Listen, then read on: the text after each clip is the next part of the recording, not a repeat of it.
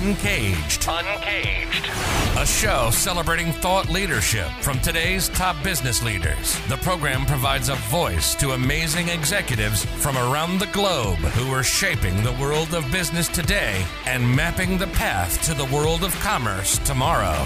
And now, please welcome our host, Bant Breen, as we begin another Uncaged episode.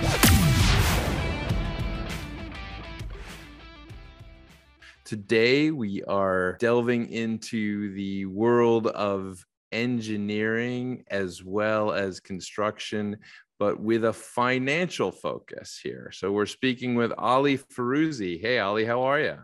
Good, man. How are you? I'm very, very well. Ali is the Chief Financial Officer of the PAC Group. The PAC Group is a very large company. It's a company that's focused on engineering, program and construction management, and process engineering consulting. They're in over 19 countries and 6 continents. And Ali comes to us from LA today to tell us a little bit about what the PAC Group is doing and also to talk through some of the financial challenges that we're seeing in the world today and how companies are managing that. But before we get into that, Ali, tell us a little bit about yourself and your career. Sure. Well, the first thing to note is that I technically wasn't even supposed to be in this career. I was going to be a lawyer originally. That was the plan.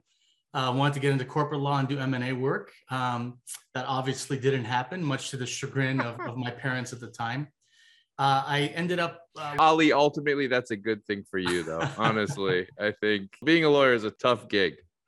It is. As you grow up, you learn, you develop a little bit, you observe, and you fine-tune your path. So I was doing my undergrad at Loyola. I thought I was going to be a lawyer. But I did a lot of work in finance because I wanted to do M&A work in corporate law. So finance was always in my sphere of interest and education and part of where I wanted to land. And I began working at the bank part-time just as a college student. It seemed to beat doing other types of work. The hours were nice. People were good. It's air conditioned. It was nice professional work. Long story short, that stuck. I stayed in banking. I graduated Loyola. I did not go to law school. Spent a number of years working for Washington Mutual and ultimately JP Morgan, doing a number of different roles for them, ultimately ending up in a vice president leadership role. And then I had one of those moments where I didn't quite align with the company I was in. So we amicably parted ways. I spent a couple of years working on a new branch deployment for a credit union, which is nice. The nonprofit space is always a little heartwarming. It's financial institution focused on the members, giving back to them. It's nonprofit, so they dump all the money right back in the membership, which I liked. It aligns really well with my value system, and just a good group of people. And many people that I'd worked with in the past ended up there. And about almost 9 years ago now, I had an opportunity to join the PAC Group. A lot of my, somewhere in there, by the way, I also did a graduate degree, why not? And I had the opportunity to join the PAC Group as their CFO. It's a multinational, as you mentioned, and engineering, consulting, and a couple other jacks of trade types of lines of business, and immediately fell in love with it. I love the international aspect. There was a lot of travel, which sometimes can be a little onerous, being away from home 3-4 months out of the year, but visiting all the different offices, as you stated, on all these different continents. I'm in Asia, South America, Europe, Australia. Only place I didn't go was Antarctica. I actually would have liked to have gone there, but we don't have an office there, so that's all right. So far. We'll see how things go. But if they ever build anything there, I wouldn't mind visiting a job site. And it really piqued my interest because it's really dynamic. Being a global company, we're much smaller than many of our competitors, but that really makes us nimble and agile, which means we try to keep the hierarchy flat, be very responsive to our clients' needs quickly. We try to cut out the red tape. I immediately went to work on building our team and really trying to modernize and push forward everything we're doing in the company. Yeah, PAC does so many different things. Tell me a little bit about that, like the core business and how it's kind of moved into all these ancillary areas. That's a great question. It was founded by husband and wife almost 40 years ago. So our 40-year anniversary is coming up in about 2.5 years. sure we'll do something very big and amazing and fun for that. It started off really focused on program and project management, smaller kind of parts of the business. And over the years, as many companies do, when your clients' needs expand and just what you're doing grows, we expanded. Acquisition, organic growth, and did all different kinds of things, writing technical documentation, doing construction management, laying out plants, manufacturing engineering. We do product design now. All these things came under our umbrella. We used to only work with automotive OEMs and tier 1, tier 2 suppliers. That really means the big boys that supply them. Maybe not some guy who supplies a little nut, but the guy who supplies the seats and maybe a transmission, or really the big players. But over the last 10 years specifically, we've really branched out. So even though we've done food service companies in the past, defense, many different industries, we have been very heavily engaged in the last 10 years with technology companies, and actually work with some of the largest in the world today on supply chain issues for them internationally, physical construction management for their sites, laying out their sites. So working with these companies really, truly been a privilege. Everyday companies that you and I see all the time, boxes that get delivered to our doors and phones that we use in our hands, seeing kind of behind the scenes, as it were. You get that much more respect for the companies because you really see how amazing the inner workings are.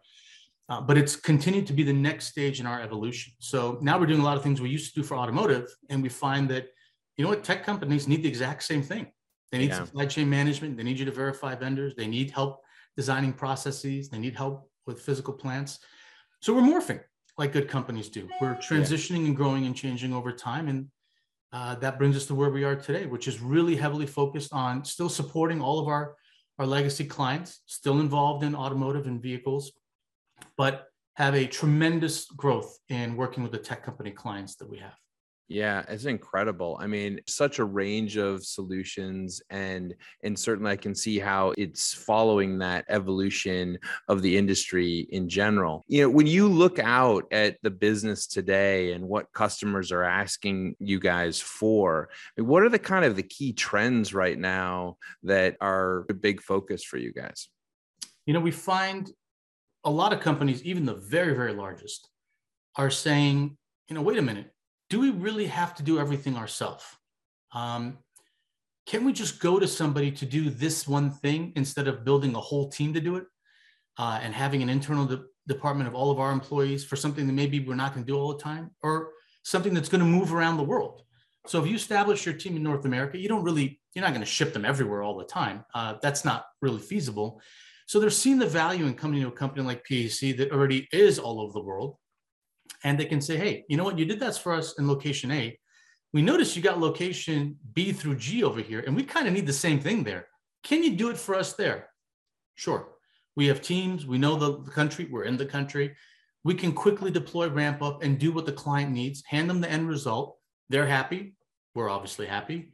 And they have simplified their job, whether it's evaluating a supplier. Again, we do this for very large tech companies. So they're thinking, why do we have to do it? Let's go to people who know how to qualify suppliers, do supply chain verification and evaluation. So they come to us for these things. And what's really interesting, Dan, is that after all these years of working in automotive, seeing all of the parallels today with tech companies, and most people find that a little bit odd. They go, how do the two relate? It's incredible how they relate. Plants, constructing, managing, designing, optimizing, going back after the fact, fixing, improving. The automation, the concept of conveyors, which many package delivery companies use. Automotive did this 30 years ago. They are the conveyor industry to begin with. Use of robotics. Automotive mastered that. I mean, you don't get much more advanced than robotics in automotive that put precise welds, in 3,000 places on a car for you all day long. Don't take breaks, don't do anything, and do it with precision that we simply can't match with regular people. And all of a sudden, all these things make sense in the tech space to varying degrees, some adaptations. Obviously, it's not a direct carryover. So it's a whole new chapter 2 that looks really similar to chapter 1, but for a whole new group of end client consumers that we're working Yeah, it makes complete sense to me. I look at all of the major challenges that it takes to assemble something like a vehicle. I think people always forget the complexity of things like the supply chain and literally managing the efficiencies of how a factory operates. It is it is truly a Herculean effort.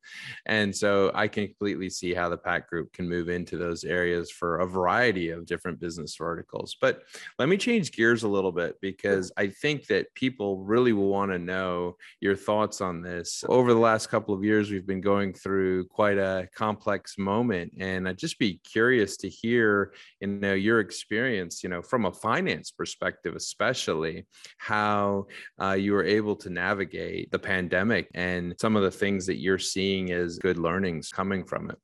Yeah, that's a really excellent question.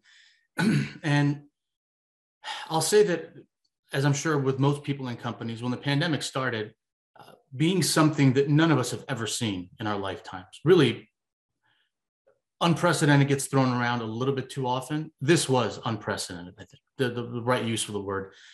So we were trying to figure it out like everyone else. We had and continue to have a huge focus on our employees. So my initial thought became, how do we take care of our people? As I'm sure many finance professionals and executives are doing across all industries. Well, geez, we have all these employees. We have to worry about hundreds of people on payroll, hundreds of lives that are affected and linked to us. How do we keep our team? What's going to happen with our clients? What should we do going forward? How should we operate our business? So I'll give you a couple good examples. As we moved through the pandemic, us and our customers learned a very critical lesson, which carries through now and I think is going to be permanent. We don't always have to be somewhere in person. So we very often had a situation where a client would say, oh, you know what, we need these 12 people on site. And even though they're doing design work and this and that, there's a huge cost to that. Rental cars, housing, per diem, feeding our people, incidentals. And now afterwards, and during and continuing to today, oh, you have a design team in X location? No problem. The technology is good enough. We're getting the same work product. Maybe we have one or two people on site of our senior team to serve as liaison and coordinate back and forth between our client and our support team on the PAC side, but you don't need 12 people sitting in a room. I think everyone's learned that now. Our conversation is not in person. This was not required to be face-to-face at a table. The clients learned that. Huge savings for them and benefit, and for us, because we could quickly keep all of our people engaged, in many cases, move more rapidly to meet their needs, save them money, which they definitely like, and get them the same output that they were hoping for before. So we were learning, how can we do things differently? The way we did it yesterday is not necessarily going to work. It forced us to think about things differently, forced the client to think differently. And we've arrived at a new place where everyone goes, geez, this was kind of a no-brainer. And I know we said, I don't think we could do it. Turns out we really can. But I'm not sure, Dan, that would have happened had we not had this catalyst.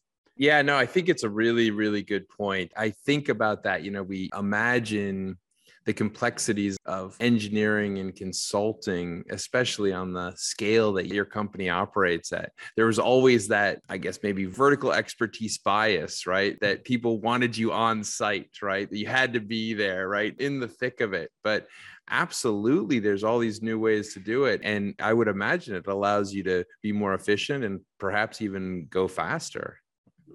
Yeah, absolutely. And we really looked at everything inside. So another tangential point to that is I'm a huge fan of employing technology and improvements where it makes real sense. So I don't like technology for technology's sake to say, oh, wow, we can do this. And look how cool and fun in an app. How can we really make meaningful impact in the business for the right value? And that even escalated that. We're moving to all these things that I wanted to do in the past. They were moving a little bit slower than I would have liked, but now all of a sudden, everyone is on board. All of our internal stakeholders go, yep, let's do that. That makes a ton of sense. We're able to push a lot of initiatives, a lot of automation, using a lot of AI for processing invoices, video meeting. I love that, Ali. What I think about, and you'll appreciate this, I think, is, there's always one guy on the leadership team or one person on the leadership team that's always been the no vote when it comes to kind of using the new technologies and the new ideas. And during the pandemic, that vote kind of disappeared. It was the first time that was kind of overruled, right? Right. That's right. Because it brought into sharp focus for everybody. Look, here's what can happen. It was a little difficult to argue when you're staring at it in the face. So those have all been positive things. Yes, there's obviously a lot of negatives that went along with what happened, but we're looking at the glass half full part of this and saying, well, what do we get out of it? For all the things that we were doing, what did we really walk away with? And what we walked away with was a forced case study that I think has first certainly improved PAC. And from my anecdotal observations of many other companies, improved them as well. Now we'll see how many people ultimately stick to that, but geez, it's been a nice positive change overall. Yeah, no, it's amazing to hear that. And I mean, I can see how that's played a big role and offered tremendous opportunities to PAC going forward. But, I think that everybody who's living through 2022 needs some guidance and advice in the business world from you, Ali. Everyone's thinking about financials these days. And perhaps, you can ask, how did we get here? But, certainly everyone looking at the back half of 2022 is trying to figure out how to manage finances. Sure. What's your thoughts? What's your advice for folks? That the same advice that we've used at PAC and that I would give my colleagues at other companies is really similar to the same advice we give to individuals. We went through a period of incredibly cheap money. I think we saw a lot of an overly abundant amount of risk appetite, which in some cases really wasn't appropriate. A lot of overextending happened because people thought, well, the money's cheap and let's go out there and do A, B, and C. Hence why you get inflation, so let's tie the two together. That's just the obvious part of it. So people went out there and made business cases and assumptions that, oh, wow, the money's so cheap, so now we can do A, B, and C. And not enough thought went into, well, what happens when the rate turns into this, that, or the other? What are the scenarios we should consider? And I feel both companies and people are going to get caught a little bit on the wrong side of this turn as the interest rate environment keeps changing. So I would tell people, really, and companies, be mindful when you look at your personal balance sheets or the company balance sheet. Don't go overextending yourself. Don't go getting into things you don't really need right now. It's a good time to have a liquidity cushion. Again, for people or companies, no different. And just don't bury yourself in debt with the assumption that, oh, it's going to be really cheap. Look what we can have because it doesn't cost that much in a monthly payment perspective. That's how you get yourself into trouble. And the famous saying that in accounting, companies go bankrupt slowly, then all at once. That's true for people as it is for companies. So I'd say be defensive, be mindful. Don't go doing things that don't really have to be done. Be thoughtful about projects you want to implement or initiatives you want to launch. Make sure that you're doing ROI analysis and thinking, are we really getting money back for what we want to do here? Or is this just a pet project that sounds fun and we thought, we can swing from the fences for? Right. That's a really high level, just a general piece of advice, but there's a lot more details. I love it, Ali. I think you described it perfectly. I feel like it's like go for singles and doubles, maybe fewer home runs right now, right? But there still remain tremendous opportunities in almost every sector right now. We'll see how the world evolves over the next 12 months, and hopefully the economy won't have too many negative repercussions. Ali, thank you so much for being on Uncaged today. We've been speaking with Ali Feruzi. He is the CFO of the PAC Group. It's been great to talk to him about certainly the growth of the PAC Group. PAC is a globally integrated engineering program and construction management and process engineering consulting firm. It is very much a scaled business at this stage with operations in 19 countries and 6 continents. And Ali has been overseeing their financial growth and stability over this incredible period. And so it's been great talking to you about that. And we look forward to having you back. Cheers. Cheers.